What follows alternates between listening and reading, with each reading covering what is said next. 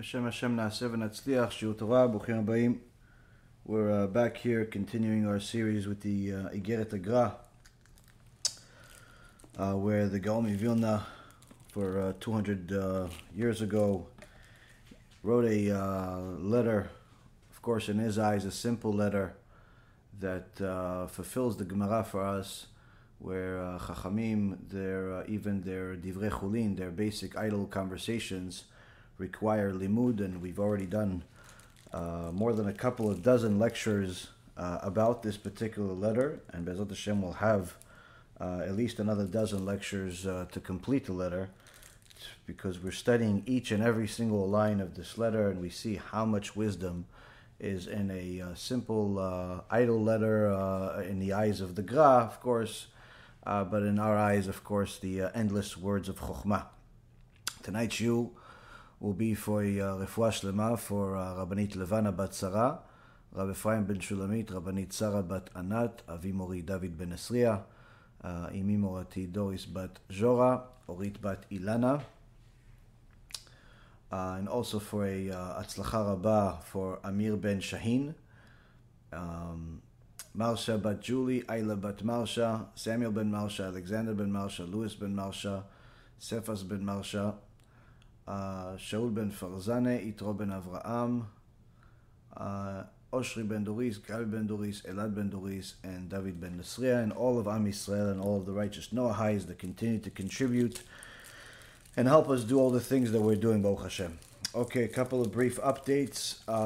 This week is the big week. It's a very big week for the issues of Tikkun HaBrit. We have not much left in the in regards to the Zman of the Shovavim, and I highly recommend for everybody to take advantage of the opportunity we have at the Kiruv store, where you can get yourself some copies of this USB that typically sells for $50, that will help anybody that has ears and anyone that has eyes, so long as they're willing to hear and they're willing to see the truth for what it is. You can get yourself 10 or more of copies of this USB in the US, along with some books about the issues of wasting seed, immorality, countless sources from the Gemara, Shulchan Aruch, Poskim, and at least give everybody a chance to get themselves educated enough to fix this particular issue, as the Chachamim have told us in the Sefer Or HaGanuz. Or HaGanuz says that the Mashiach will not arrive in a generation that has issues of Brit, meaning that the Mashiach will only arrive after enough people, according to HaKadosh Baruch Hu's calculation, after enough people have done tshuva for wasting seed, for immorality. And unfortunately today we see that there are many people that are getting worse and worse. There's even unfortunately rabbis or leaders, politicians, all types of people that society expects more from them, but they're being exposed as immoral people for all types of things, starting with the basic obvious that of course people get arrested for, to things that people don't think is so obvious, like seeing a rabbi or a Orthodox Jew, hugging a woman that's not his wife, or even hugging his own wife in public, both being forbidden according to our Holy Torah.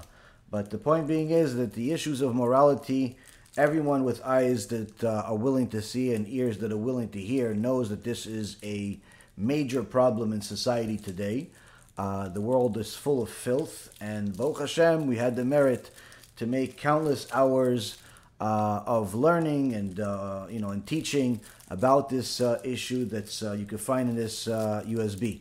So if you go to the kiruvstore.org, Kiruv, K-I-R-U-V, store.org, and you will get yourself some copies of this. Again, like I said, it's free. We're trying to be investors in the in people. We're trying to be investors in people's tshuva. Of course, for those of you that do not know anybody at all, you live in some hole in the wall, or perhaps everybody around you are old tzaddikim, no one has this issue. Or you simply live outside of the United States, but you still want to contribute. You could go to that same Kiruv store and sponsor these. Each Shovavim package is about $600.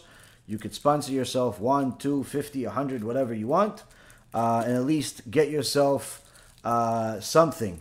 Get yourself something in this regards.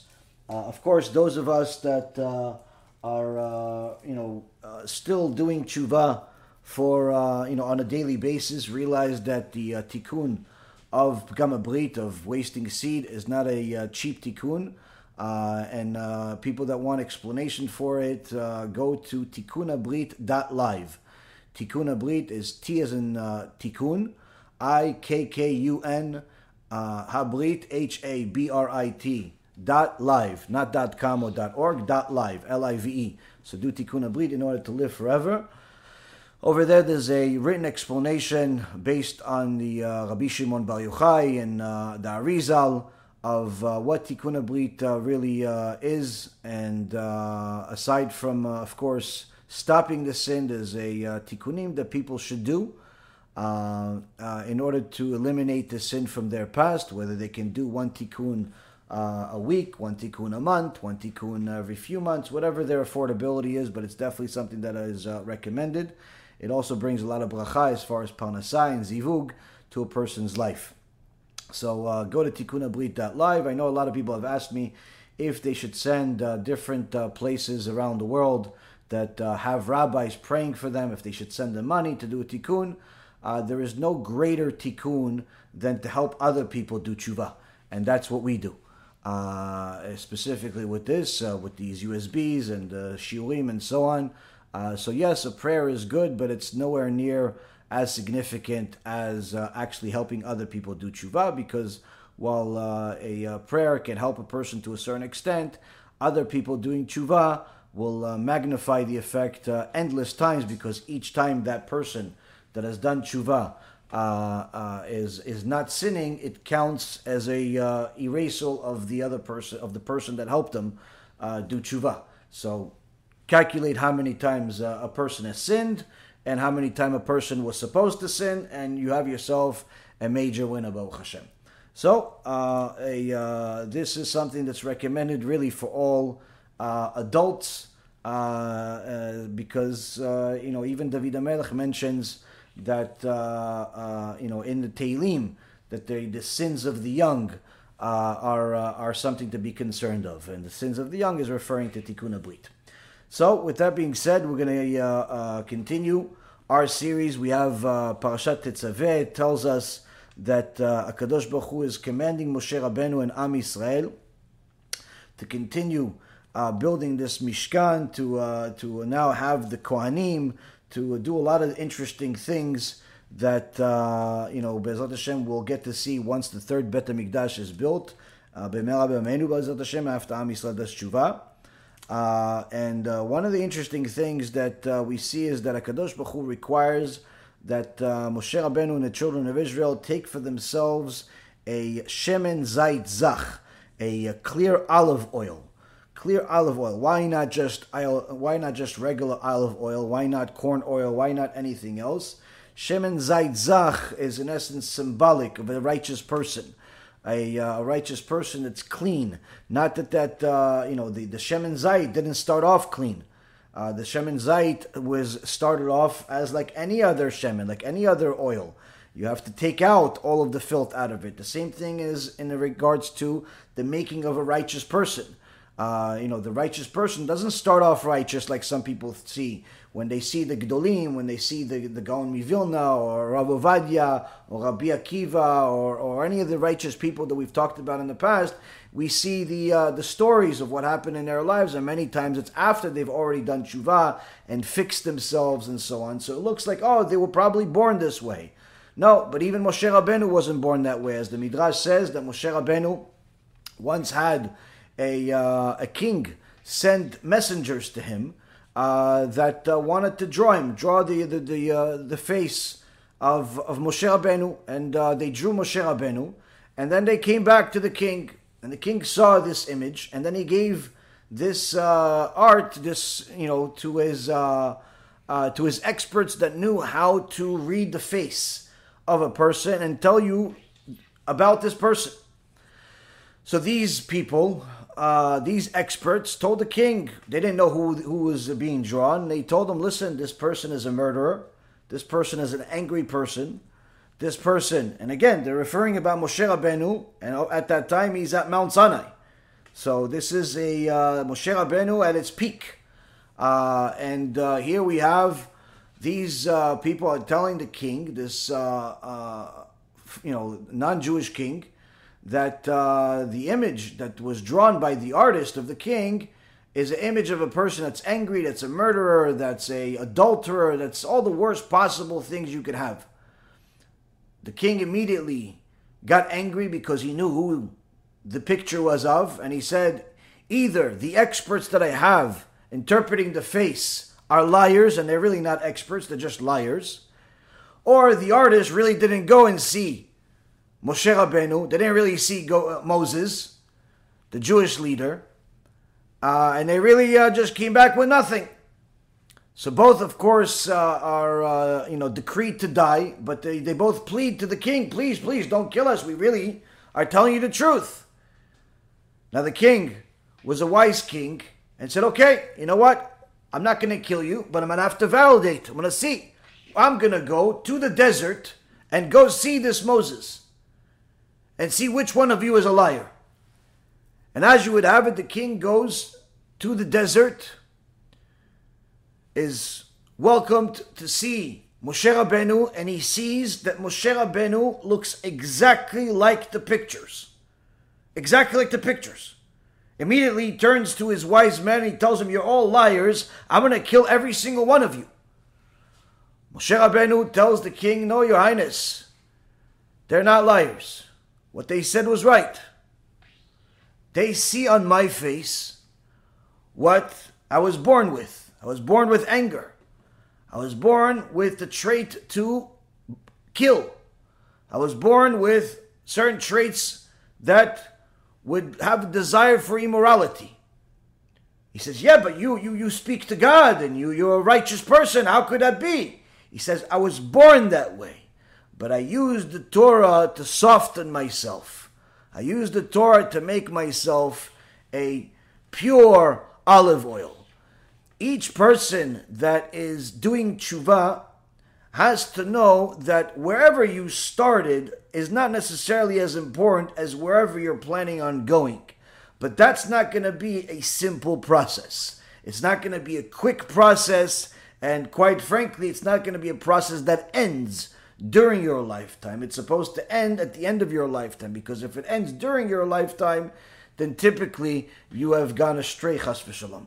So HaKadosh Baruch Hu asks Moshe Rabbeinu to bring for Am Yisrael, bring for the Bet HaMikdash, for the Mishkan of the desert, a clear olive oil, and these types of tools and the Kohanim, the vestments, all the different things that are happening here, all of these things have to be handled by specific people, not just anybody.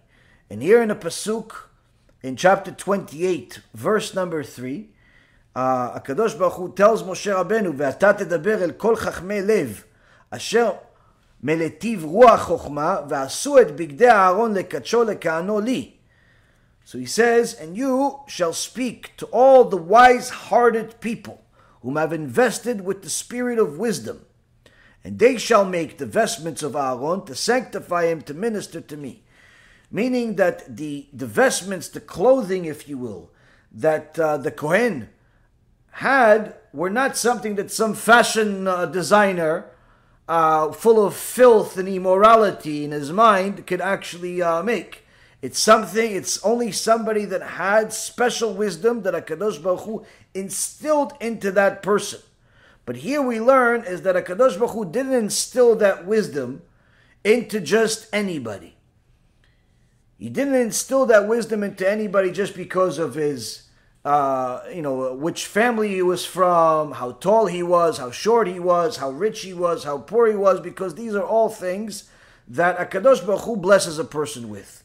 He specifically says that HaKadosh Baruch Hu gave this Ruach Chokhmah, this spirit of wisdom, to who? The Chachmei Lev, those that are wise-hearted people. What is a wise-hearted person? Why do I care about wise-hearted people so much that I make them? Of course, it's in a third person, or Hashem makes them into a special people. They're going to design the vestments of the Kohen Gadol that's going to speak to HaKadosh Baruch Hu and pray for Am Yisrael in the Kodesh Kodeshim, and is such a special person that is chosen to be the only one that is allowed to enter the Kodesh Kodeshim. Why do I need somebody that is a wise-hearted person to put those clothes together? Why not just somebody that's talented?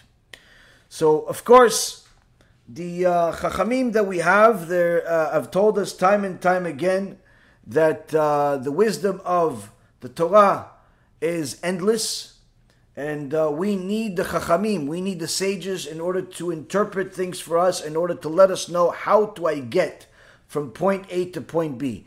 How do I get from thinking that I'm religious enough to really being a servant of Hashem? Me being a person that's religious in his heart to really being a religious in real life. Me being somebody that's anti-God to being somebody that's promoting God nonstop. Me being somebody that cares less to somebody that can't stop caring. How do I get from this point A of nothingness and terrible state to a place where HaKadosh Baruch Hu wants me to be? Now, the Chafetz Chaim said that the Talmidei Chachamim are like the prophets of the past.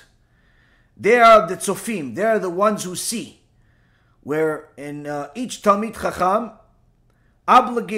is obligated to warn the people that are in his vicinity and make them fear for their lives because of the explicit verses in the Torah and the prophets that foretell the woe to all those people that turn away from the Torah. And therefore, this Talmid Chacham must make sure that no one regards these verses as a joke. So we see that these Chachamim that we are going to tell us how to get from point A to point B, the Chafetz Chaim says they use a strategy. What is that strategy? That strategy is to warn us. Warnings are not fun. Warnings are not something that comes with a pretty music. Warnings are usually not something that is soft-spoken. Warnings are scary, as they're intended to be, because the bigger the consequence, the more serious the message. And the Gaon Mivilna told us last week that one of the ways that a person can get an understanding of these warnings is by learning Sifrei Musar, learning the books of Musar, such as Mishle, which is Proverbs, or Kohelet, the Ecclesiastes, or other books of Musar that were written by the Chachamim using the sources from the Torah. And of course, anyone that has learned a little bit of Halacha, or words of the Poskim, or Gemara, or Chassidut, or anything else, and anyone that learned enough has run into words of Musar, and many times harsh words that are scary. Anyone that has not been scared by their Torah learning simply has not learned. So how could it be that someone can say that they learned the entire Shas but still desecrate Hashem's name on a regular basis? How could it be that somebody can say they learned enough to become a rabbi but still be someone that's immoral? How could it be someone that has learned a lot of Musar books but still be addicted to wasting seed and immorality? How could such things be? So you have many people that have learned Musar from different aspects of the Torah, different places in the Torah, whether it be the Gemara or be the Sifrei Musar or even in Halacha. Musar is everywhere. How could it be that there are certain people that have read Musar, that have read Mishle, that have read Kohelet, but yet they continue being addicted to the ways of the Yetzer Hara rather than addicted to the ways of HaKadosh Baruch Hu? How could it be? This is what the Gaon Mivilna will elaborate for us now, Be'ezrat Hashem. So he says the following: Aval חס ושלום לא תהיה תכלית לקריאת לבד, כי בזה אין מתפעל האדם.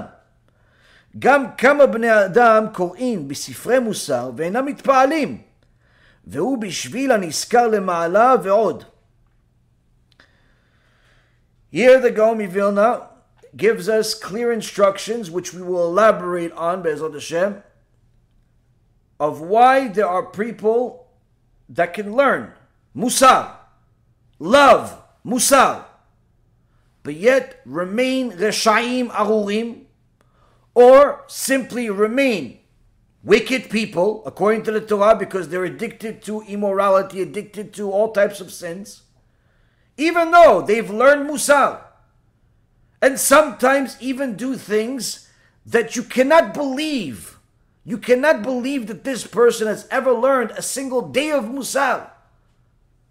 All types of things, all types of stories that I've seen or I've heard, and you just can't believe that such a person has ever learned a page of Torah in their life. Needless to say, Musar, the teaching that is supposed to soften a person's neshama and make them a better person, ethical teachings. How could you spend your time learning ethical teachings and be unethical? It doesn't make any sense.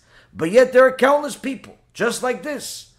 Although we don't believe the story of this Goldberg character that says that somebody threatened him and called his daughter and so on, even if it's true, as I've said in the past, the reality is that such a person that called to and gave a death threat to a 9-year-old kid or to an adult, whoever it was, or to both, obviously is a person that did not apply the musar they were learning to their life. They just took whatever they were learning and simply made it into whatever they wanted, just to project the pre-existing anger they already had.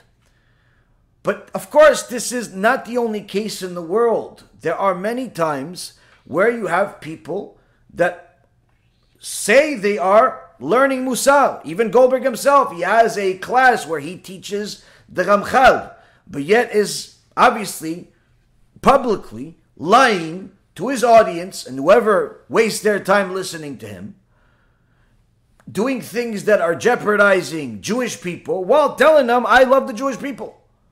And of course, there are many others like him.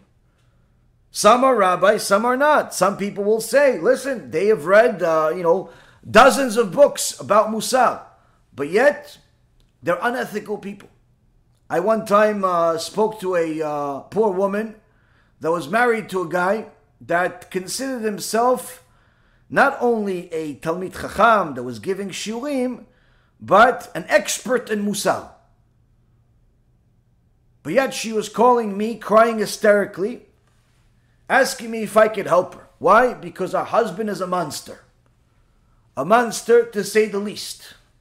And anyone can figure out the reasons and the hows and the whys and all that other stuff. And I told her, well, maybe he should learn Musar. She goes, no, you don't understand. I'm calling you and crying because he supposedly is a Musar expert. Anytime I tell him, please, maybe this, maybe that. He said, listen, everything you can tell me, I already know. I read over 40 different Musar books. I'm an expert in Musar. But yet he's a monster. How could such a thing be? The Gaon Mivilna elaborates and says, although he said, go learn the Musar books, the Kohelet, the Ecclesiastes, or other books that you're interested in, God forbid that the reading of these Musar books should become the sole objective. For this reading of Musar books alone does not transform a person. Indeed, there are many people who read Musar works and they're not transformed. This is because of what we have mentioned above, which is that reading alone does not affect change in a person.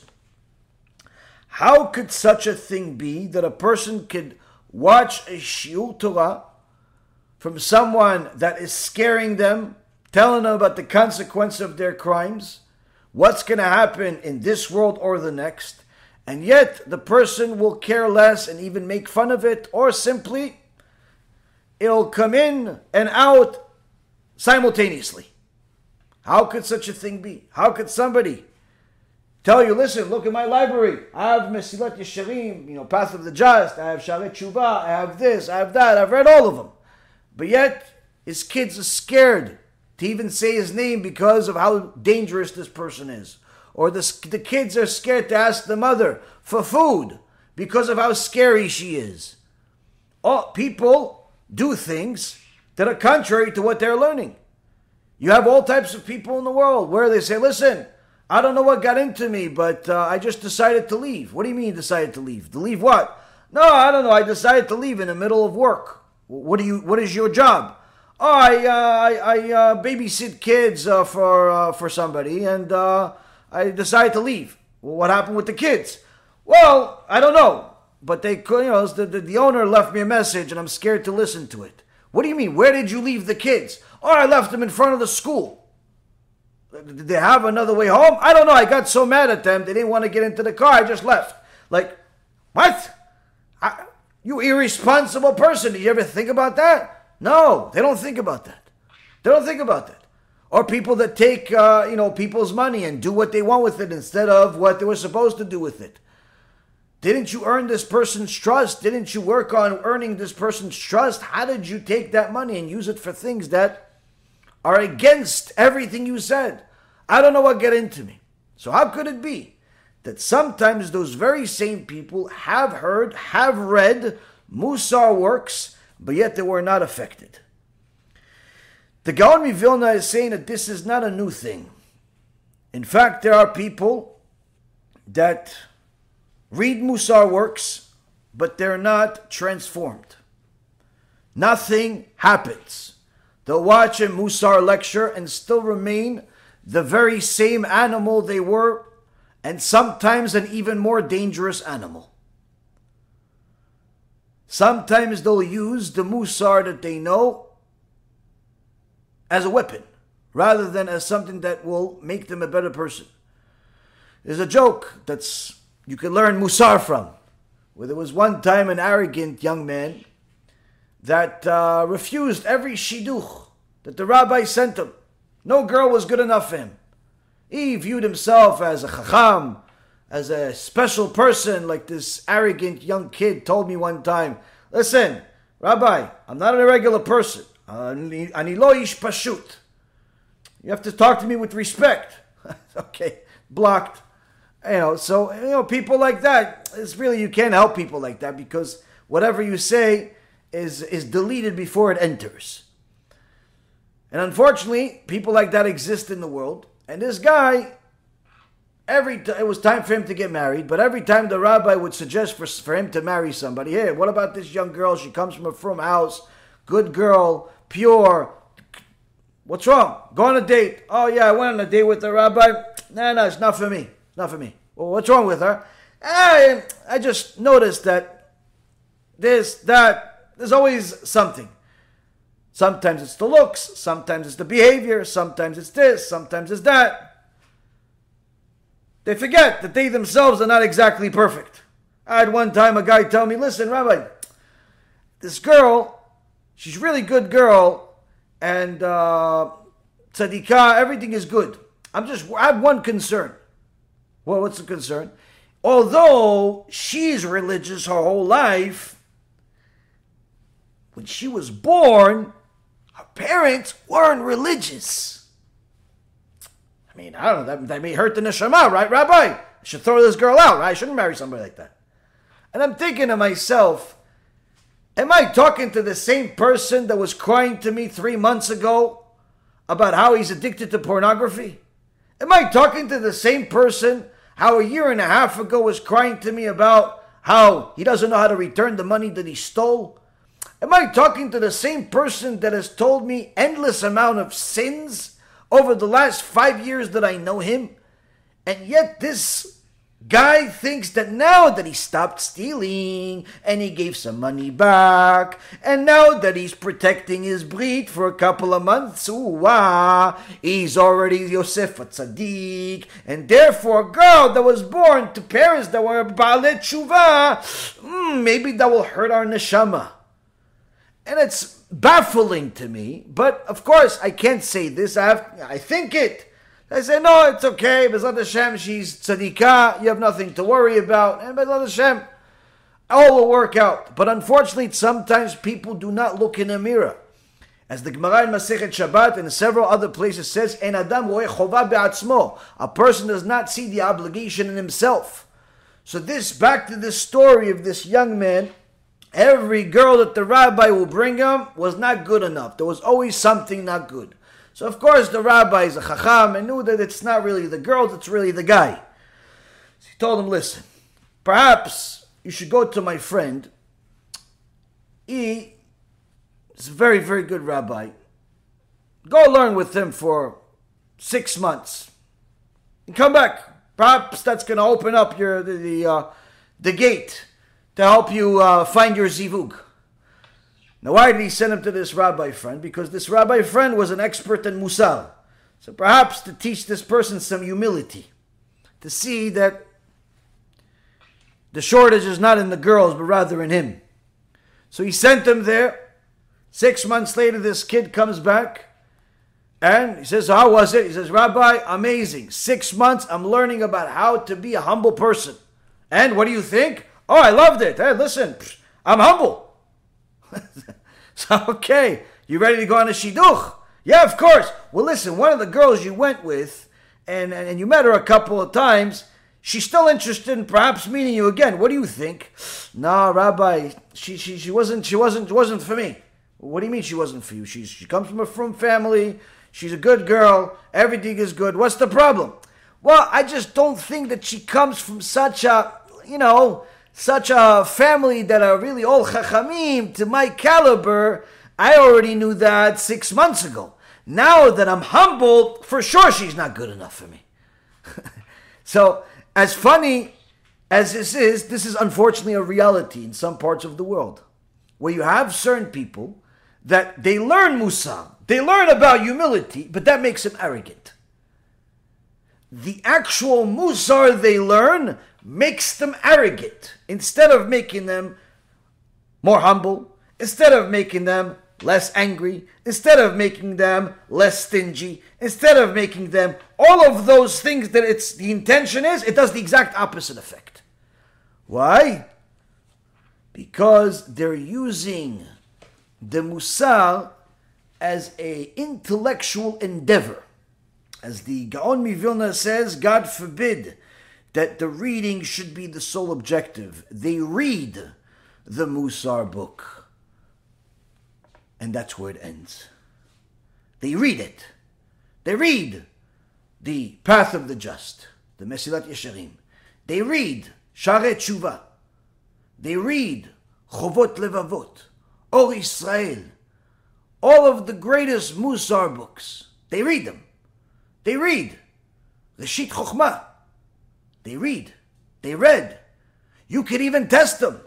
Say, listen, did you read those books? Of course. If I ask you some questions about those books, you could answer? Of course. You ask them the questions. They answer. This. They know where it is. They even know the sources. They even know the pages sometimes. They know. So wait a minute. So you know about the gate. You know about the need to be clean, the need to do this, clean of sins, the need to be zealous, the need to, you know about all those things, yeah. But you just did A, B, C, and E, F, G. What gives? What's going on?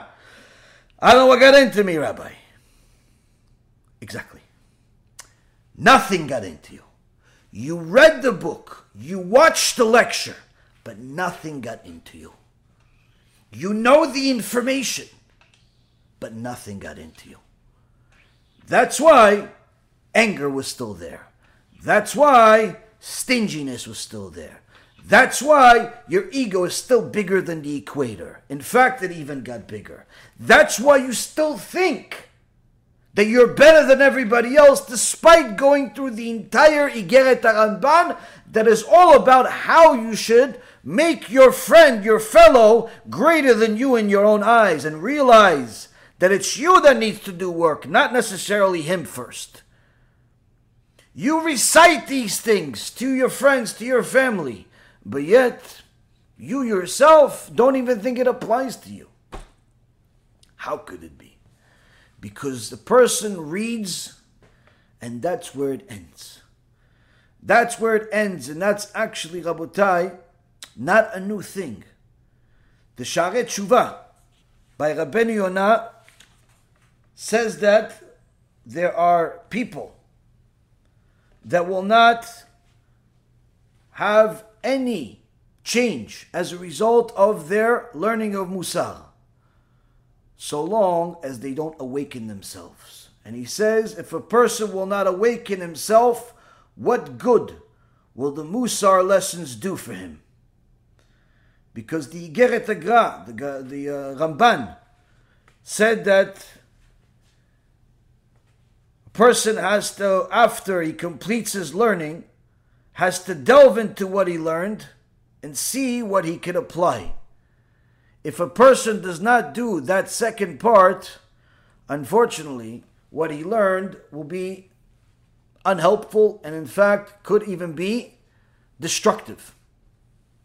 Not that without it, it's better off, but nonetheless, he's not taking the teachings to what they're supposed to be. Now the Gemara has a teaching about this. The Gemara in Masechet Megillah, in page 28b, has an interesting teachings by the sages of an event that took place. Here in this section, the Gemara is talking about how all of these different chachamim, our sages from yesteryear, would do eulogies for different Torah scholars. Rabbi Zera, Resh Lakish, they themselves would do eulogies and esped for different Torah scholars and how they would speak good words about these people and cry over them. And one time, there was a certain Torah scholar that died. And they asked Rav Nachman to do an esped on him, to do a eulogy, say a eulogy on him. Who is this Torah scholar? What was they don't say his name, but what was the story? This Torah scholar, people considered him a chacham. He learned the alachot. He learned the sifra. He learned the sifri, and he learned the tosefta. So this person learned all of the Torah that, in essence, the oral Torah that was written at that time. He learned everything. He learned the Mishnayot, the Bereitot, the Sifra, the Sifri. He learned everything. And he died. So they asked for one of the Gdolei Ador, Rav Nachman, to say an esped on him. Rav Nachman is dumbfounded by, what do you want me to say exactly? What do you want me to say? They're looking for him to say something nice about this Chacham. He learned so much Torah. But Rav Nachman says, what exactly do you want me to eulogize exactly? That he's that he's praiseworthy? All I can see is that woe to the person, meaning this person that died, that he is a basket full of sacred books that have been lost. So Rashi says, what does it mean? Woe that this person is a basket full of books that has been lost. That although this scholar possessed a massive amount of information, like what was mentioned, the Sifra, the Sifri, Tosefta, and so on, he is like a basket holding many books. But unfortunately, he did not comprehend the material, since he never acquired the tools of analysis by submitting himself to the tutelage of a Torah sage, which in Hebrew means shimush. He never had a Torah sage, guide him, tell him what does it really mean. He simply relied on himself, relied on his own understanding. He studied by himself, no chavruta, just whatever he understood. He figured if I read the books, I have a brain, just like the Chacham has a brain. The rabbi has a brain, and I have a brain. So I don't need the rabbi. I can just read the books, and I'll understand the same thing like the rabbi does. But don't you know the Gemara says, chavruta o mituta? It's better to die than not have a chavruta. Never read that part? Yeah, I read it, but I figured that's only for some people. So therefore, Rav Nachman says this person is like a basket full of books, where he read a lot of books, he knows a lot of information, but he never really comprehended what it actually says. Because he didn't apply it to his life. And therefore he failed to grasp the reasoning behind the rulings, the reasoning behind the halachot, and was unable to deal with difficult and conflicting information. And that's why Rav Nachman did not regard him as a bona fide scholar, rather just somebody that knows a lot of information. That's it. Google also knows a lot of information, but we don't call Google Talmid Chacham. Google knows a lot of info, but it's not a Talmid Chacham. Why? It doesn't know what to do with the info. There are plenty of people that know a lot of information, but do not understand it to the capacity where they know how to apply it to their own life. And therefore, these very same people are the ones that end up becoming a Chilul Hashem rather than a Kiddush Hashem. They have information. They have enough information to write a book sometimes. They have information to give a lecture. They have information to lead a community, but lead them astray and write things that are the opposite of what the truth is, and live a life that's contrary to what they were supposed to, because they started off at reading and they ended off at reading. The most critical part of applying never took place. Now, many times there are people that focus on learning based on quantity. So, person will start learning. What are you doing? Oh, I started. I'm serious. I'm committed. Great. You're learning X amount of hours per day. Chazaku Baruch. Very good. What are you learning? Oh, I delve into the shiur. I watch a little bit of your shiur. I read this book. I read this Gemara. I read this. I read. Okay, great. Well, how's your life changing? Well, to be honest with you, Rabbi, I'm having some tough times. Well, what's the tough times? Well, keeping Shabbat is getting tougher. What do you mean it's getting tougher? I thought you were learning 3-4 hours a day. How could keeping Shabbat even be in question? How can keeping Shabbat be in question? Or are there times you'll see somebody learning in yeshiva but still wasting seed? How could that be? How could you commit a sin that the Shulchan Aruch says is the worst sin in the Torah? How could you do such a thing to yourself? Or other times you'll have people that will learn a lot of information, but you'll see that it's not changing them. It's not changing them. Because they think that the Torah is something that you're supposed to read as much as possible, listen as much as possible, and that in itself will make the change. But it doesn't work that way. It does not work that way. Change doesn't happen by itself.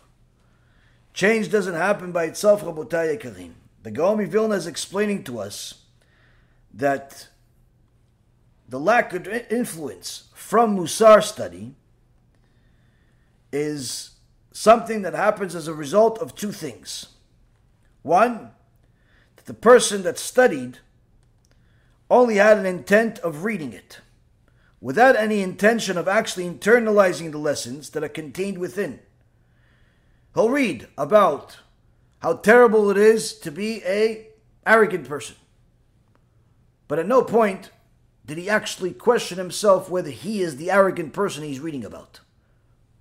He figures, since I'm reading about arrogance, surely this does not apply to me. No one says I'm arrogant, so everybody likes me. So of course, I must not be arrogant. So it's good to learn for the sake of learning, he thinks to himself. It's good to learn for the sake of learning. But the second somebody says to him, by the way, you know that you are, what you said over Shabbat is wrong, right? I didn't want to embarrass you in front of anybody, but what you said is wrong. What? Wrong? What are you talking about? You don't know what you're talking about. I study. He can't even accept any type of criticism whatsoever. And yet he doesn't think he's arrogant. So that's one of the reasons why a person's learning of Musar is not going to affect him. He's not internalizing the lessons. The second reason is that even after a person studies Musar, with an intention of actually fulfilling what it says, it doesn't work anyway. Why? Because he doesn't take enough action. Because it's necessary to translate, to mentally translate the directions, the advice, the guidance, the teachings that you learn in your Musar into concrete actions when the appropriate situation arises. And if a person does not start picturing these situations happening ahead of time, when they do transpire, he won't have the ability to do it. In the world today, something that became very popular, unfortunately because the Goyim popularized it, and rather than people learning Judaism, is the word mantra, where somebody will say something, a certain message, usually it's about success or happiness or something like that, and they'll say, I'm going to be happy, I'm going to be happy, I'm going to be happy. Or if they look in the mirror and smile, force themselves to smile for 20 minutes straight, or if they say all types of different messages to themselves, it's in essence supposed to affect a person and does have a certain temporary effect on a person. It does. But the reality is that mantra comes from our sages, comes from the teachings of the Torah. And the way that a person is supposed to use the teachings of Musar especially is by not only learning about arrogance, not only learning about anger, not only learning about all types of issues, but actually take that teaching and start picturing something happening in their mind that would typically make them have that negative reaction and already start picturing themselves overcoming that obstacle. Yeah, if she says that and he does this, which typically makes me really, really angry, what am I going to do in order not to get angry? Oh, and I'm going to think this, I'm going to do this. And she has to start already living that experience without it actually happening. Meaning you're training yourself mentally. Not just by reading it one time, by sometimes actually repeating it to yourself over and over, visualizing the actual event itself. And that's actually one of the things that Rabbi Israel Misalant, alav shalom, reignited into the world with the Musar movement, where in a sefer called Or Israel, Rabbi Israel Misalant says that learning Musar, the basis and the foundation of it is to transform the person's essence. And his Talmid, Rabbi Yitzchak Blazer, elaborated on Rabbi Israel's point. What does it mean that this Musar teachings is supposed to transform the person, to transform his essence? What does it actually mean? He says that Rabbi Israel Misalant introduced something to the world that's called Musar Beitpa'alut, which is learning Musar with enthused fervor. And this is what he wrote, Rabbi Yitzchak Blazer. The most beneficial is Musar when it's studied with enthused fervor. And our master Rabbi Israel Misalant changed the face of Musar study and clothed it in another form. Where in the past, even those who at times learn Musar out loud, they did so in a manner, in a tone that's similar to learning Gemara and Poskim. You're supposed to learn Torah out loud. You learn Abaye, Rava, what's this, what's that. You're supposed to learn Torah out loud. Whatever you're learning, you're supposed to learn it out loud. That way it actually helps fulfill the mitzvah even better. First and foremost, you're using multiple senses. You're going to be able to remember it because of that more. You're not just using your eyes. You're using your eyes. You're using your speech. You're using your ears. In essence, you're using multiple senses that's going to help you remember that Torah. And remembering the Torah in itself is of critical nature. So much so that when they asked Rav Elchanan Wasserman, Allah Shalom, how is it that the Rav remembers the entire Torah? Does the Rav have such a great memory? Rabbi Yochanan Wasserman said to them, no, I don't have a good memory at all. So how does the Rav remember the entire Torah? He says, very simple. Rabbi Shimon Bar Yochai says in the Mishnah that a person that forgets Torah, his life is on the line, meaning it's like a heavenly death penalty. So I'm so afraid of forgetting Torah that I remember the whole thing. That's a person that's, obviously compared to us, this is like an angel among men. But the point is that this is a person that had Yirat Shamayim to the extent that Yirat Shamayim, that fear of heaven that he had, was so deep internally that it changed his physical nature. It changed his physical nature. And of course, this is not by simply reading a book 500 times. This is by taking what Torah you're learning and doing whatever you can in order to apply it to your life. Because of course the Gemara says in Masechet Megillah, page 6, that the issue of the matter of memory is all siyata dishmaya, it's all a divine gift. It's something that Hashem decides to give or not to give to a person.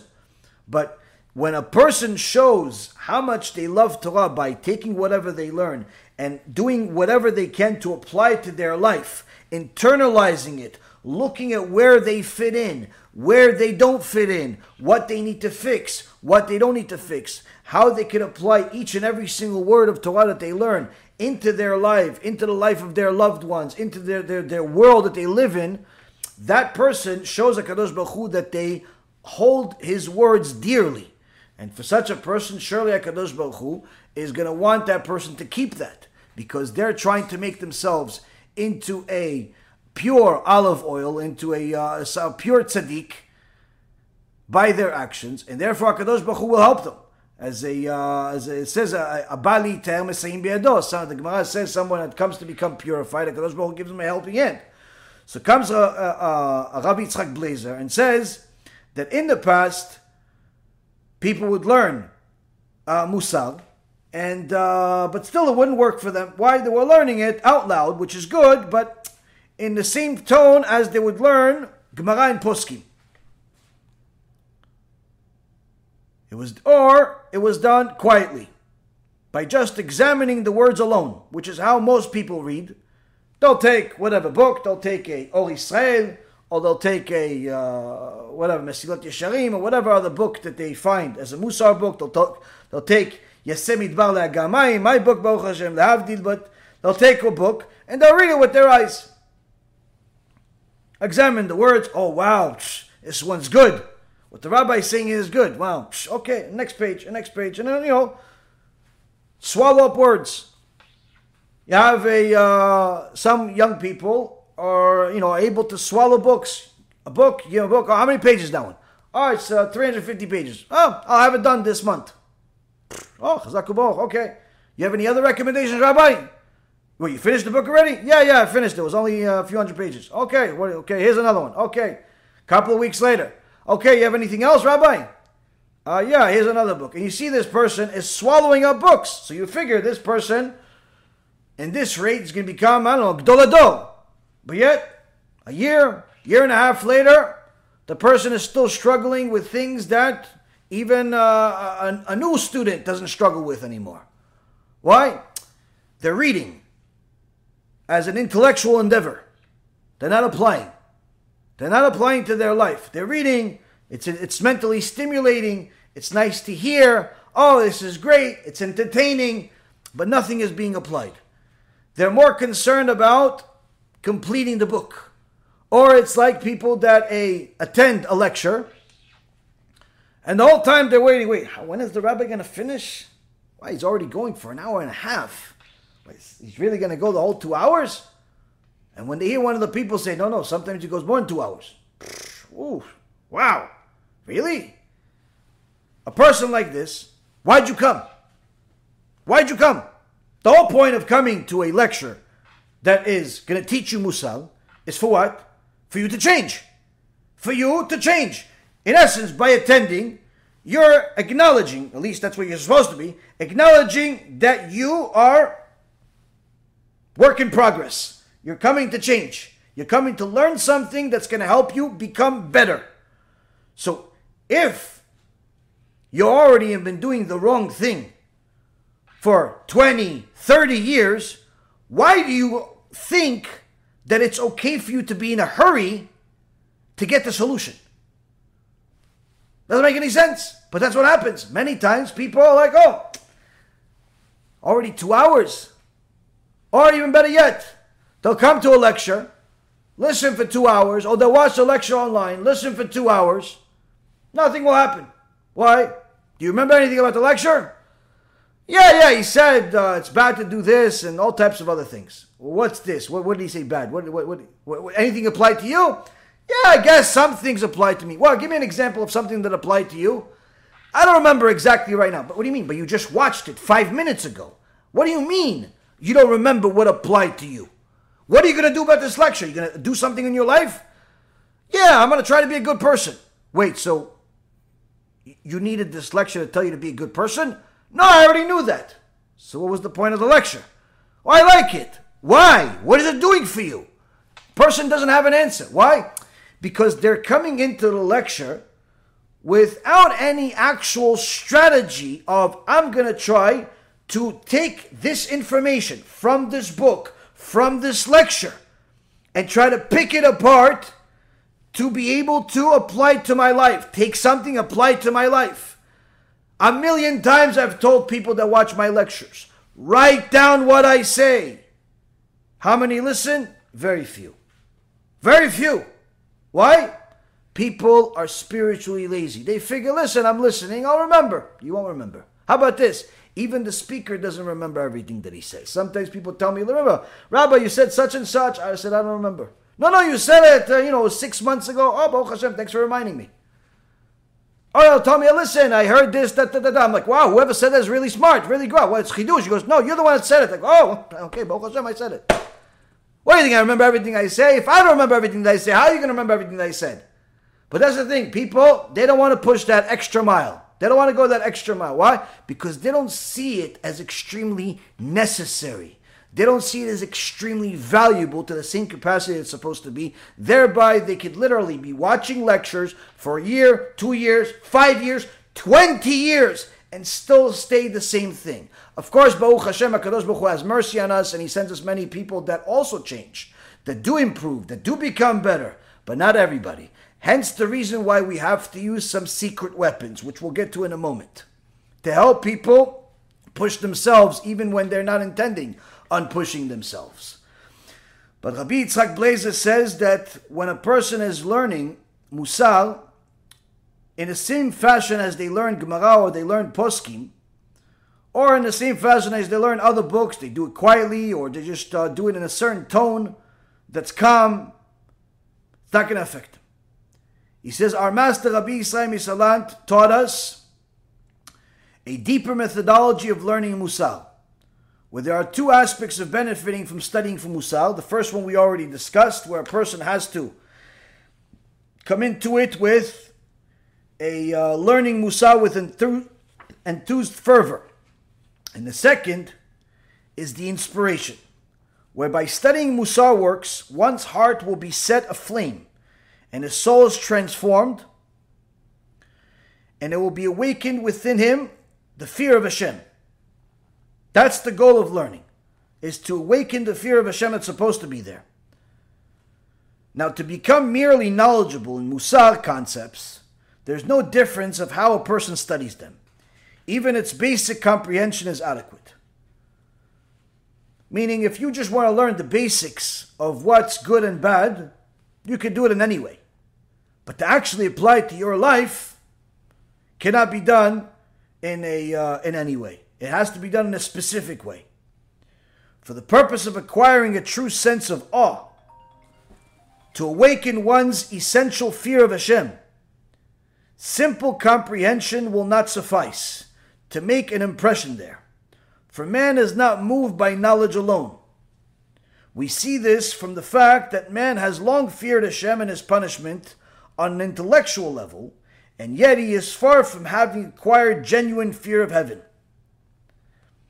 And so, for the purpose of acquiring true awe of the Almighty, it's necessary that there be a method of studying Musar with an enthused fervor of the soul, with a focused heart, a heart-rending voice, lips aflame.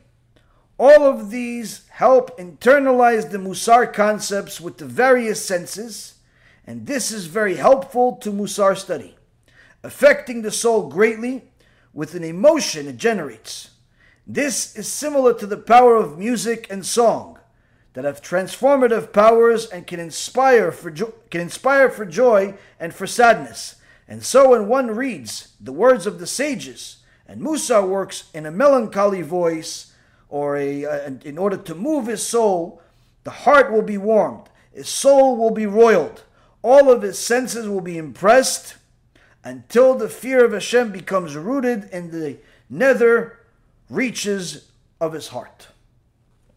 So here Rabbi Yisrael Misalant, student, Talmid Muvak, one of the other Gedolei Hador, Rabbi Yitzchak Blazer, tells us that to have this enthusiasm is not a recommendation, but a requirement. Because knowledge alone of the difference between good and bad is not enough. A person must make sure that they actually take their teachings much more seriously, where they have to mentally prepare themselves to the learning, where they're looking for diamonds, and they're looking to buy those diamonds at any price, because those diamonds are going to perfect themselves. Now, the goal, acquiring awe of Hashem. That's the goal. The more awe a person has, the more fear a person has of HaKadosh Baruch Hu, the better they become as a person. And he says an interesting thing, that this whole goal of the different things that a person will do, whether it's repeating the same sentence over and over again, or it's visualizing a specific things happening to a person, the goal of all of it is to create emotion. It's to create emotion, similar to how music creates emotion. One thing I looked up and saw is that music that I used to listen to when I was younger and spiritually stupider, called hip-hop music or rap, has quickly become the most popular music on earth. In a study that was done, a report that was done by Nielsen Music in the year 2017, it reported that hip-hop music became the number one genre of music in the United States. In a follow-up report by the Music Universe in December 2021, just a month and a half ago, according to the Gregorian calendar, reported that hip-hop music has become the number one genre of music on the planet. Now, interestingly enough, hip-hop music, rap, is many times a individual's portrayal of his worst character traits. First, they show their arrogance. of how they are better than everybody else. Everyone else is garbage, they're the best alive, and blah, blah, blah. He is ugly, she is fat, he is this, he is that. That's in essence insulting the world in order to elevate themselves. Second, it shows how people's addiction to materialism. That I don't have to give you examples, as the cars and other disgusting portrayals of materialism are a standard across all hip-hop videos and so on. In fact, if there isn't one of the standards, examples of immorality, the video doesn't see the light of day. Third, it's an expression of anger to the teen power, literally expressing their anger at the world of how they are being misjudged, how they're under-respected, how they are a victim. They're all victims. They're making $100 million a day, but they're all victims somehow.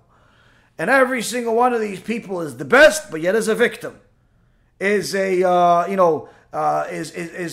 everything, but not enough, and all types of things. And in essence, rap is known as a angry person's music. It's by angry people for angry people.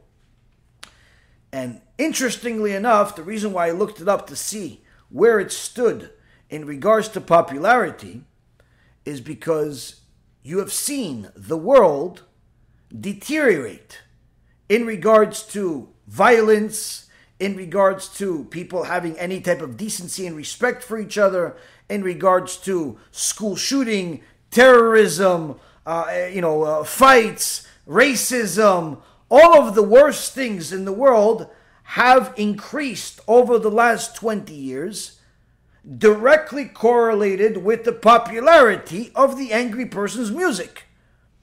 I remember when I used to listen to people like Eminem and 50 Cent and DMX and all of the oldies that are still popular to this day, some are alive, some are dead, and it would literally create a anger within me about nothing. But I would want to take a fight with something. I would want to express this anger in one way. So typically I would, express it in working out and lifting weights and playing sports and things like that, or doing all types of things like that. But unfortunately, not everybody uses it for the same thing. Some people use it to give them the stimulation to go play sports and to go lift, a building over their head. But many times it's not the case. Sometimes that very same music that made him angry is going to cause him to punch somebody in the face. Whether it's a girl or a boy, it doesn't really make much of a difference. Sometimes it'll lead people to kill. Sometimes a school shooting. Sometimes, murder in different ways. Sometimes it's all types of crazy things that have infiltrated the world, including the Jewish world, unfortunately, have come from this genre of music. Now, of course, people are going to say, no, it's any way it's happening. Okay, you can say whatever you want, but there is a direct correlation with the increase in violence in human society, the deterioration of morality, the deterioration of simply everything that's of any good in the world, including the Jewish world, while at the same time you have an increase in popularity of something that is obviously preaching all of this. Preaching all of this. Your average young kid is more inclined to want to be the next big rapper than the next Talmid Chacham, even if he's attending yeshiva many times. Many young bachurim that come from a more modern type of background, sometimes Hasidish even, listen to rap and think, well, listen, I just like the music, and they think that the words don't have an impact on them. And sometimes the adults don't realize that these words do have an impact on them. It's direct poison, spiritual poison, that teaches kids bad character traits. And unfortunately, at this point, it's already at a stage where it's teaching their parents, because your average listener to the hip-hop is not just a teenager that just got his braces off. Your average person is in his teens, 20s, 30s, and 40s. People that have been listening to rap since its infancy are now in their 40s and 50s. And they're as much into it today as they were back then, and their character traits are even worse today than they were back then many times. This type of music has clearly had an impact on the decision making of people. You saw in the 1990s where there was two coasts in the United States fighting because two rappers disagreed with each other on whatever they decided to write. Because of two individuals, one of them was Tupac, the other one was Biggie Smalls, shootings, crime, gangsters, murder took place, not just killing those two people, but a bunch of other people that had nothing to do with it. Why? Because that music breeds emotion. Breeds emotion that is much more dominant than the other genres of music generate. Your average pop song or average lovey-dovey song or country song, yeah, it has its audience. But that audience is not having the same impact on them as the audience of rap, as the audience of hip-hop. Your average guy that's listening to country music typically is not going to shoot up a school. Your average kid that's listening to some, immodest girl singing about her going to the mall or something is not going to go and kill anybody or fight with anybody over it. But your average kid or adult that just listened to one of these rappers talking about killing somebody or being friends with the Satan or some other strange things they come up with, or how they're a gangster and how they're a killer and how they're better than everybody else, or whatever other form of nonsense that they deliver to society in order to make them angrier because they themselves are angry, that instills an emotion in people. It instills an emotion in people, so much so that people literally start living their life in such a fashion where they think it's okay to be angry. They think it's perfectly normal to be angry. They start viewing themselves as victims of society. Hence the reason why in the last 20 years, these organizations, whether it be BDS or the 99%, or all these other loser organizations, have found an enormous audience, full of angry people, many of them having nothing to be angry about. I remember back when 99% was all over Wall Street. Many of the people that were being interviewed were children of filthy rich people. But they were angry at the rich people. Yeah, so if you're so angry, go and tell your parents to give all the money to the poor people. It's the stupidest thing in the world. But nonetheless, this is what's happening. So we see here that when a person listening to something is, that influences their emotion. Needless to say, if a person is listening to the words of the sages that are telling him to change, that are telling her to change, if he's listening to it with an intention to do something, to apply it to their life, that person can change. But they have to be willing, they have to be open. When a person puts on a rap song, they're looking to be receptive at every single word, to the point where they want to listen to it over and over again until they memorize every word, so they can walk around the street like fools as if they're imagining themselves in a music video. If people simply use that same tool for Torah, and they would actually learn a Mishnah and Avot, they would learn something in the Divrei Musar, and they would literally read it over and over again, listen to themselves over and over again, record themselves and then play themselves listening to it, or listening to our shiurim, or anybody else that speaks the truth. They listen to it over and over again. Guess what? Little by little have an impact. But this time, a positive impact. And that's why Rav Blazek continues and finalizes and says, and therefore it's good to review the selection of Musar thoughts many times, especially when one encounters a teaching from the sages or a Musar thought that one feels in his soul, that he will be transformed by it as he takes it into the depths of his heart. If he will repeat it fervently several times until it's engraved on his heart, then even when walking outside or while laying on his bed, this teaching will ring in his ears like a bell, never being forgotten. And my master, the Gaon Mivilna, himself studied Musar works with great fervor, in a very sweet voice inspiring sadness, and sometimes he would repeat one portion with fervor countless times, and whoever heard his voice felt his heart melting to water. And even in his later years, at which point it is said that about Torah scholars that as they age their understanding deepens, he reached great levels of holiness and his soul was almost stripped of any material. The Gra still did not stop studying and contemplating the books of morality with great fervor, often being reduced to tears.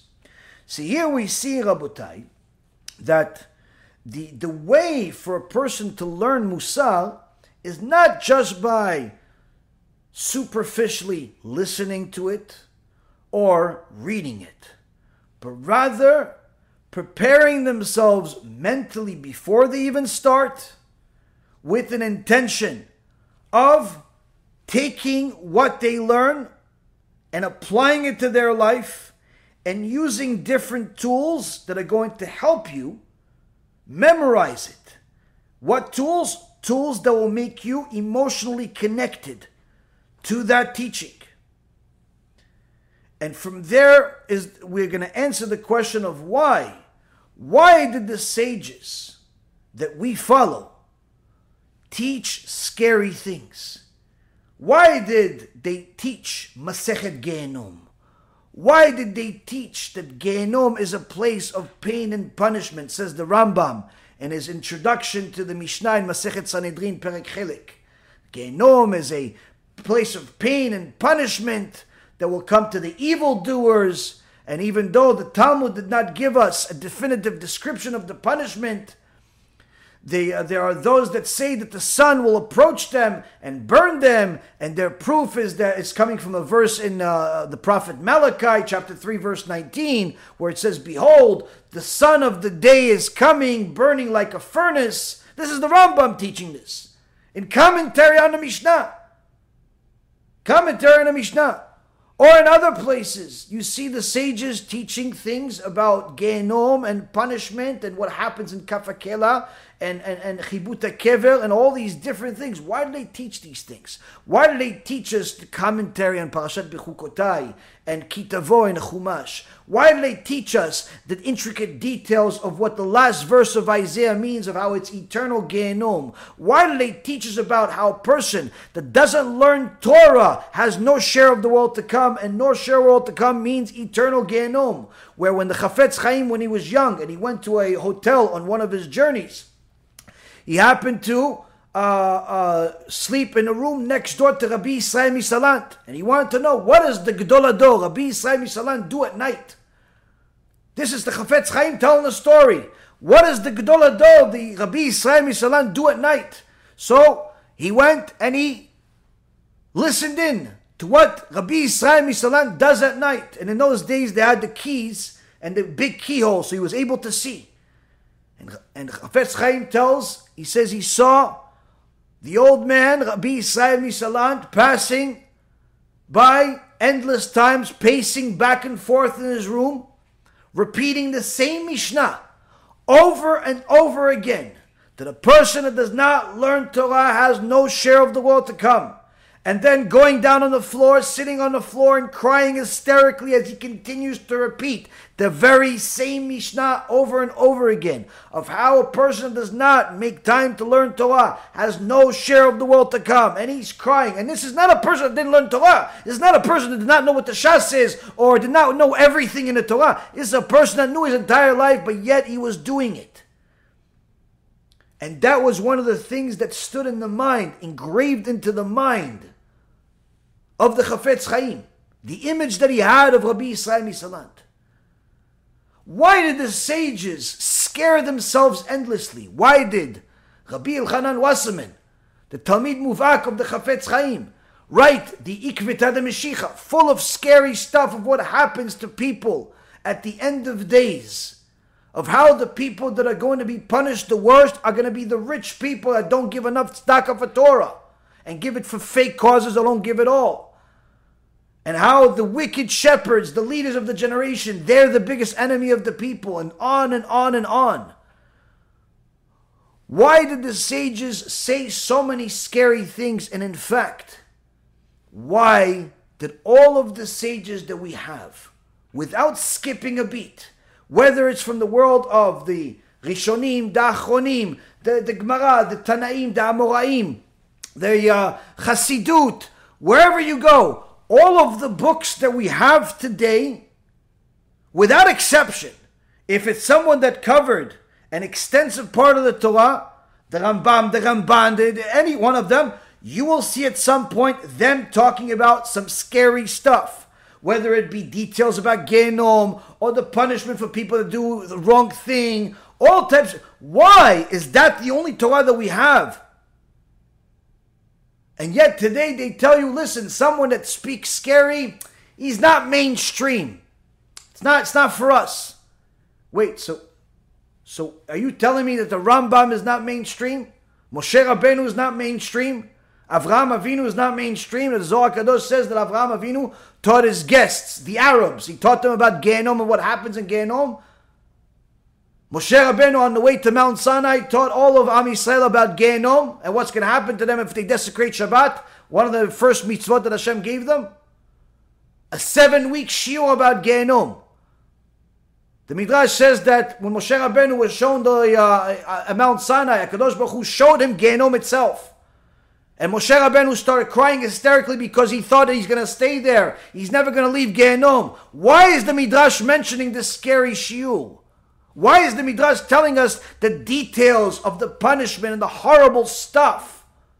Why did all of the sages mention it? Whether it's in their halachic works, their Musar works, their Midrash works, the Gemara. Why is it all over the place? But yet today you have many people telling you that if you speak scary, you're not mainstream, you're not even welcome.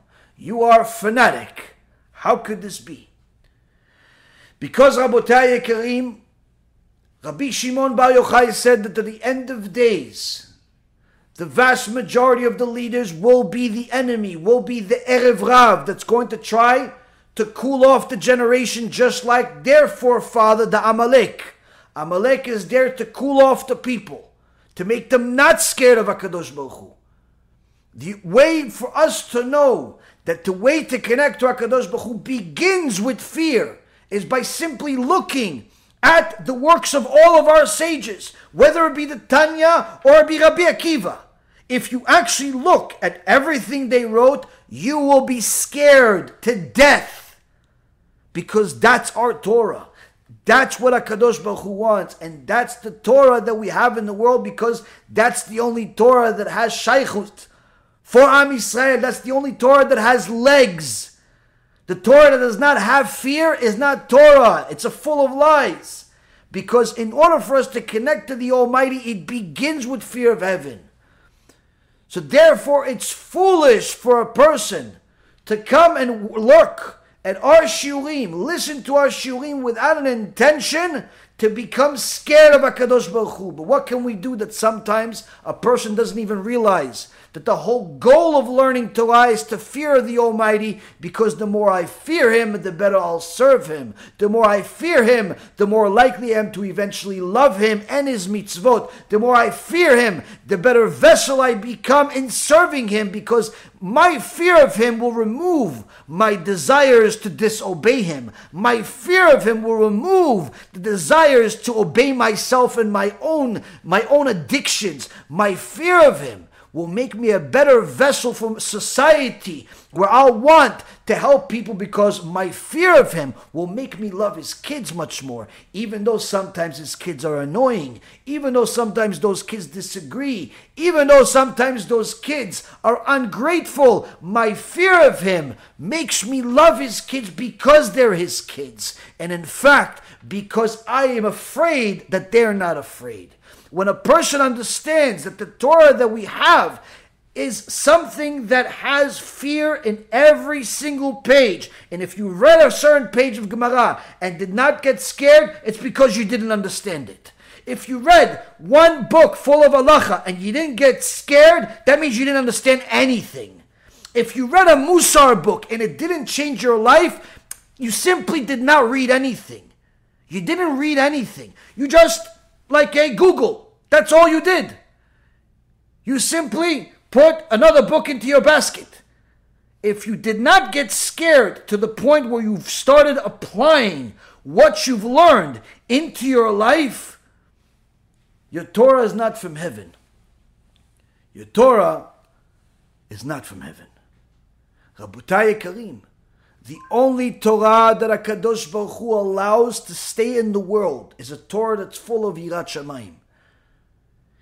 The more a person understands what his or her objective in the world, what his or her purpose in the world is, the more they realize that they need to fear the Almighty. And sometimes they have to use special tools to get to that point. Hence the reason why the sages had to give us vivid images of what Gehenom looks like. Vivid images of what the decree of death penalty was in Masechet Sanhedrin. How they would throw a person off a second-story building and then throw a boulder on top of him, and then rocks and all the horrible things that would happen, and then the burning and all types of horrific things. It's there to create emotion. So you know, this is not just true. This is the truth you need to engrave into your heart. This is the truth that you need to engrave into your heart, because this truth is going to keep you out of trouble. Unfortunately, Rabotai, when people do not have the right Masoret or the right teachings, whether it's because of misteachings that was done by people or they to themselves, very, very often they end up disrespecting major sages and unfortunately disrespecting the Torah Kula. Sometimes you'll see people from Hasidut Chabad talk about Arav Shach, alav hashalom, as if he was chas v'shalom, a wicked person, not realizing that Rav Shach was one of the Gedolei Ador, and despite his vociferous battle against Chabad's Rebbe, that does not discount his Torah. It's a well-known story that a woman said it herself, that she came to Rav Shach and she told him, Kvod Rav, I'm sick, and the surgery they want to give me is life danger. It's a life danger. And I don't know what to do. I have kids at home.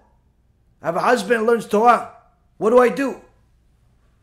Rav Shach tells her, you don't worry. I promise you you're going to live. She went, she had the surgery, and she died on the surgery table. They announced her dead. They wrote the paperwork. They saw a dead person. After some time passed, this very same dead person came back to life and told a story. She says, I went up to Shamayim. In the Bet Din of Shamayim, they told me your time has come, and it was decreed in Shamayim for you to die this way. It wasn't because of the surgery. Just that was your time. That's it. But then, Rav Shach shows up to the Beit Din. And he says, I apologize, Your Honor, but I told her she's not going to die. The Beit Din talks among each other, said, if Rav Shach paskin, you're not going to die, we have to bring you back into your body. And this is what she said with a death certificate in her hand. She said, Rav Shach, that's still alive, we're up to Shamayim. And they agreed to give me more time because Rav Shach said I'm not going to die. To go and say bad things or anything lower than complete fear of the sage that lived among us regular men obviously shows a lackings in fear of the Almighty.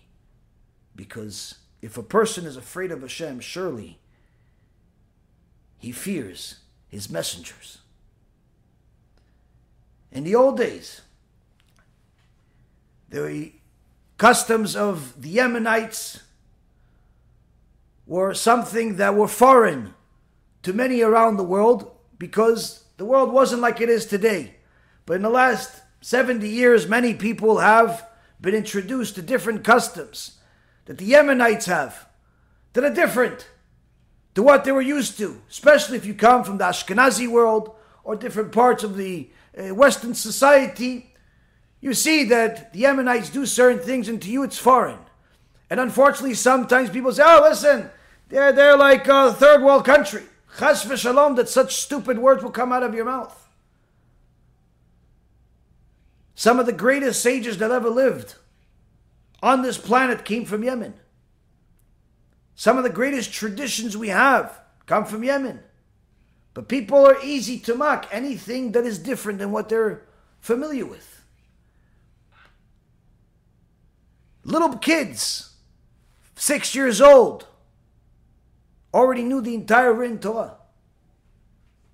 We wish that our kids would know the entire Torah at any age. Years ago, there was a prince that was very fond of the Jewish people, and so was his father, the king, in Yemen. And he would come visit the Jewish people from time to time, and the Jewish people showed him a lot of respect. The problem was that the prince's guards were anti-Semitic, wicked, reshaim. And the most critical thing in their mind was to find a way to hurt the Jewish people without getting in trouble by the prince or his father, the king. One of the things that would constantly remind them of the hatred they had for the Jews was that one of the main advisors to the king was a Yemenite Jew. And the king respected him a lot because he was very, very smart. Of course, the wisdom of the Torah is something that affects all parts of a person's life. And the king would listen to his advice and respect him, no less than anybody else, and many times more than everybody else. And these guards, these wicked guards, Ahmad and Muhammad, hated the Jewish people and were looking for a way to kill this advisor, were looking for a way to hurt the Jewish people. And one day they decided on a plan of what they can do. The time was Purim. And they decided to tell the prince, why don't we go and visit the Jewish people? This time of year they have their celebrations. This was the first day of Purim. People were preparing, cooking, excited, happy, getting ready to read the Megillah. Community was united. Suddenly they hear the horses coming in And the prince is there. And people came out and were excited to see the prince. He said, Your Highness, please, please, let us help you. Come down from the horse and join us. Let us host you. Very kind people, the Yemenites. They love having guests. These two Arabs, Muhammad and Ahmad, knew this.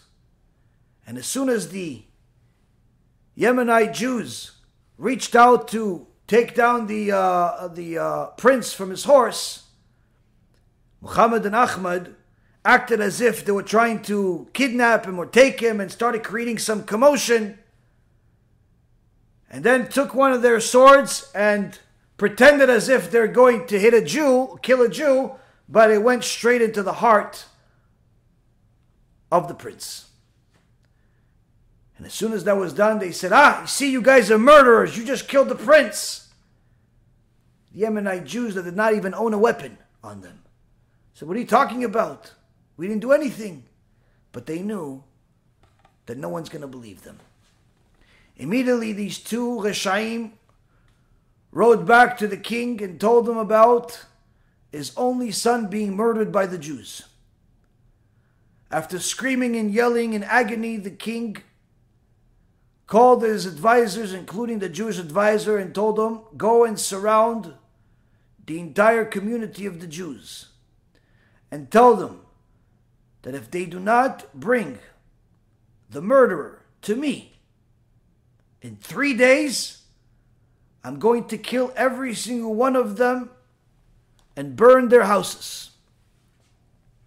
Of course, the Jewish advisor tried to talk to the king, but to no avail, as he was not listening to anyone that was remotely close to the Jewish people. The two guards that actually murdered the prince were happy. To make matters worse, they took the body of the prince and brought it to the kingdom and left the casket open as the king was crying. The Jewish people knew that this is a nightmare, knew that this is a disaster, and the sages in the Yemenite community decreed a 3-day fast. Both children and adults fasted during this time, praying to HaKadosh Baruch Hu for mercy, praying for HaKadosh Baruch Hu to help them. On the 3rd day, but before the fast was over for everyone was crying in the synagogue and praying. Young boy named Chaim told his mother, please give me some food. I'm hungry. The mother rebuked her son and said, no, how could you be asking for food right now? We have something terrible that's about to happen. The deadline is here. The king is going to want to know who murdered him, even though it's not a Jew, but he thinks it is. Chaim told his mother, Hashem is going to help us, and therefore there's no more reason for us to fast. The mother did not know what to do, so she brought the boy to one of the Chachamim. And she said, my son wants to eat, what do I do? And the big Chacham says to the boy, why do you want to eat? He says, because Hashem is going to help us. And there's no reason to fast anymore. So the sage asks the boy Chaim, how do you know Hashem is going to help us? He says, because right after I eat, I'm going to go to the king's palace. And I'm going to prove to him who murdered the boy, who murdered the prince. The sage saw that the boy is talking serious. They gave him something to eat and they went to the king's palace. It was the sage, the boy, and the advisor to the king. The prince's body was still there in a tomb. The king was crying. And the boy comes to the king and says to him, I'm going to prove to you exactly who killed your son. People started laughing at the young boy, except the king. The boy takes out a scroll with the words Emet, Aleph, Mem, Taf, written on the scroll. He takes the scroll and he puts it in the mouth of the prince. Moments later, the prince gets up and the boy asks him, "Who murdered you?" The prince immediately points to the two guards. The two guards get a shock of their life, fall on their knees, and start begging for their life after admitting that they actually murdered the prince. Of course, the king does not have any mercy on them and orders to kill them immediately. The boy takes the scroll out of the prince's mouth. The letter Aleph was erased in the process, leaving only two letters on it, Mem Taf Met, which means dead.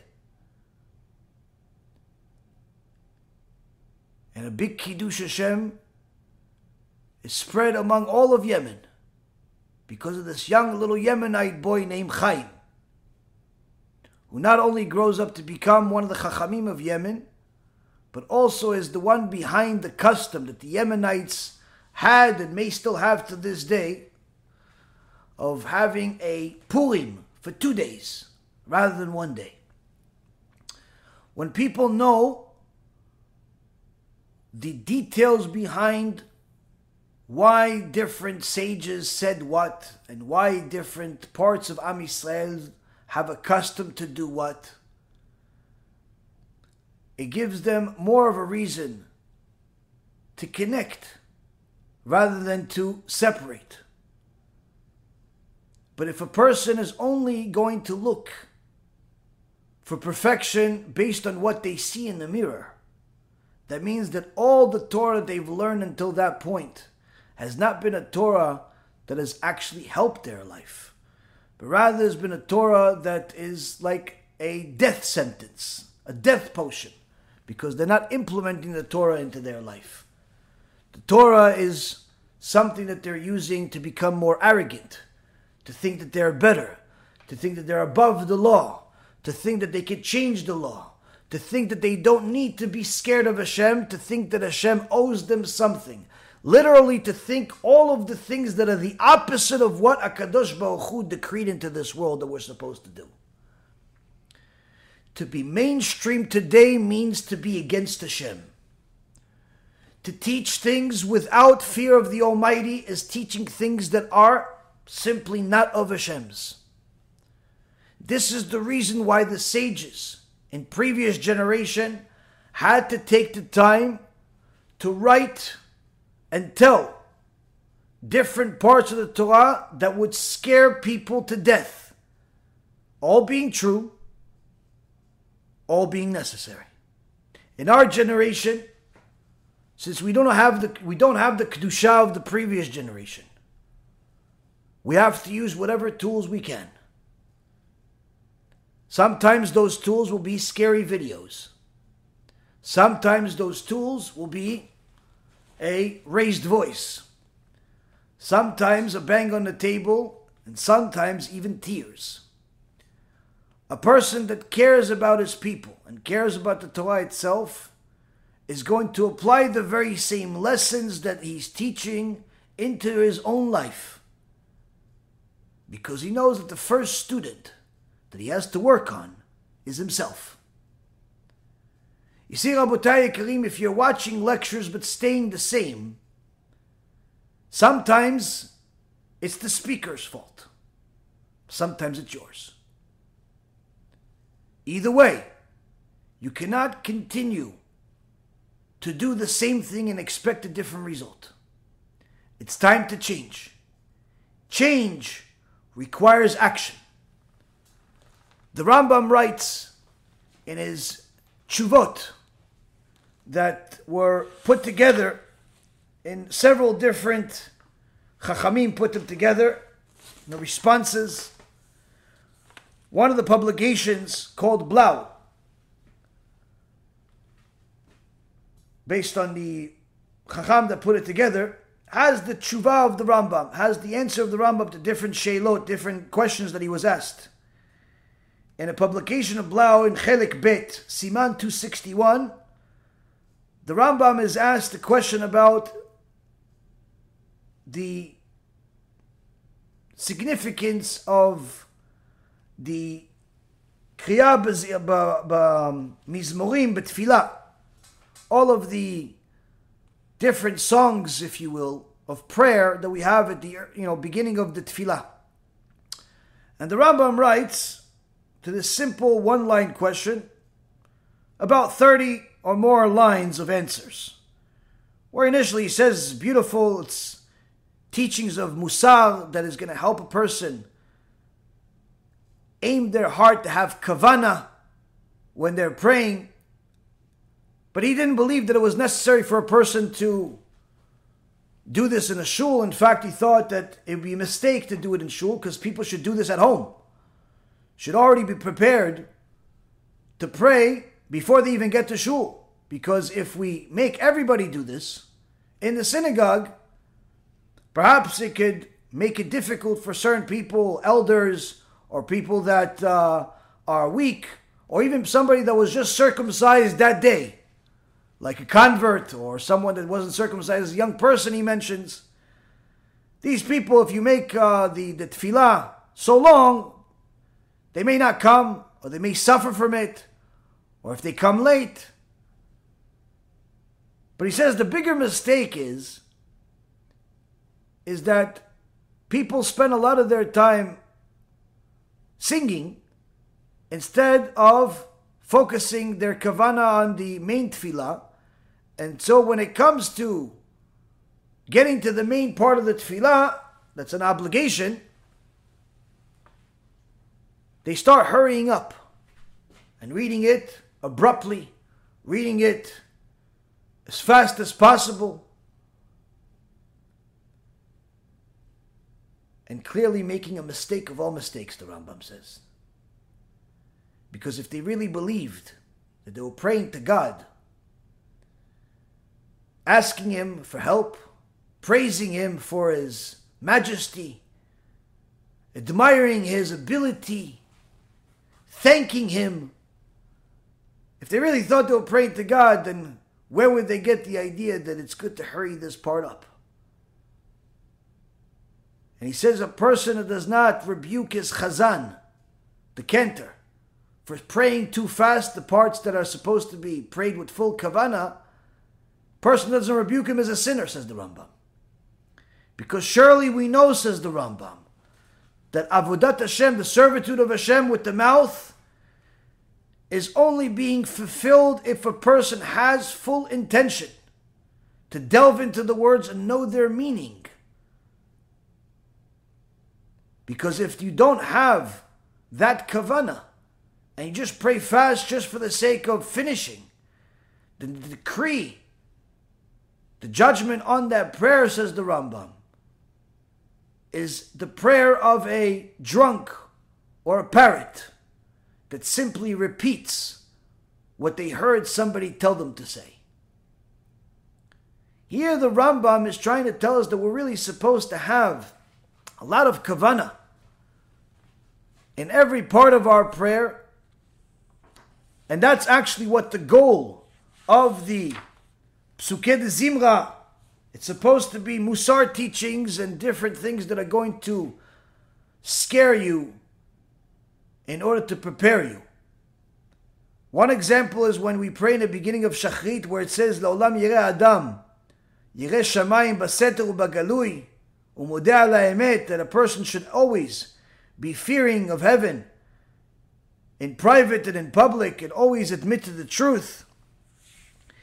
Here the Siddur that we all read talks about how, aside from HaKadosh Baruch Hu's extraordinary kindness and greatness, we also have to recognize our own limitation, how we are nothings, how we depend on HaKadosh Baruch Hu, how our existence is inconsequential to Him. that although He loves us, He doesn't need us. That everything is for His sake, for the honor of His name. What are we? What is our life?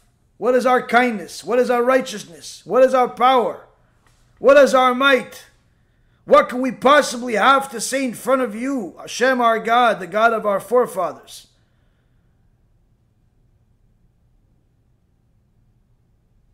That all of the heroes are like nothing in front of you. That the people of fame of the past is as if they never existed. The wise were as if they had no knowledge. And the intelligent was as if they had no understanding. All of our actions are void and the days of our lives are worthless. Why? Why do we say these horrible things to start off the day? Because these are the type of things that when a person understands what it said, it softens their heart and prepares it to connect to the Almighty. So of course we're not at the level to be like the Rambam and have full kavanah with every single word. And it's amazing to hear stories of different chachamim that did have kavanah. Like the Rosh Yeshiva that Rav Ephraim had when he was a young boy in Yeshiva, Rav Baruch Solomon, who had so much kavanah when he would pray the Psukei de Zimra with tears and agony, that by the time they got to Amidah, he did not have the strength to get up. He would have to have help. He would have to grab something. Try it at home one time. To have full kavanah in every word that you pray in the morning. The biggest manual labor in the world is nothing in comparison. The point is that although we know we may not be at a level to have kavanah in every word that we pray, Rav Ephraim teaches us that at the very least, if we can't pray like that, let's not learn like that. Let's not continue listening to shiurim without kavanah. Let's not continue reading books without kavanah. Let's not continue looking for something to calm us down. Let's not continue lying to ourselves and think that we have done enough. All of us have to do tshuva. Whether you are a new Baal tshuva or you're frum from birth. Whether you are a Talmid in yeshiva, an avrech, or a rabbi. If you're alive, it's time to do tshuva. The quicker a person understands it and starts applying it to their life, the quicker they're back on the right direction. They'll be full of blessing and Be'ezrat Hashem, success. Thank you for learning with me. May Hashem bless each and every single one of us to succeed in fulfilling every words of the sages the way that HaKadosh Baruch Hu wants us to. Because at the end of it all, it's for us. Baruch Adonai Le'olam. Amen v'amen.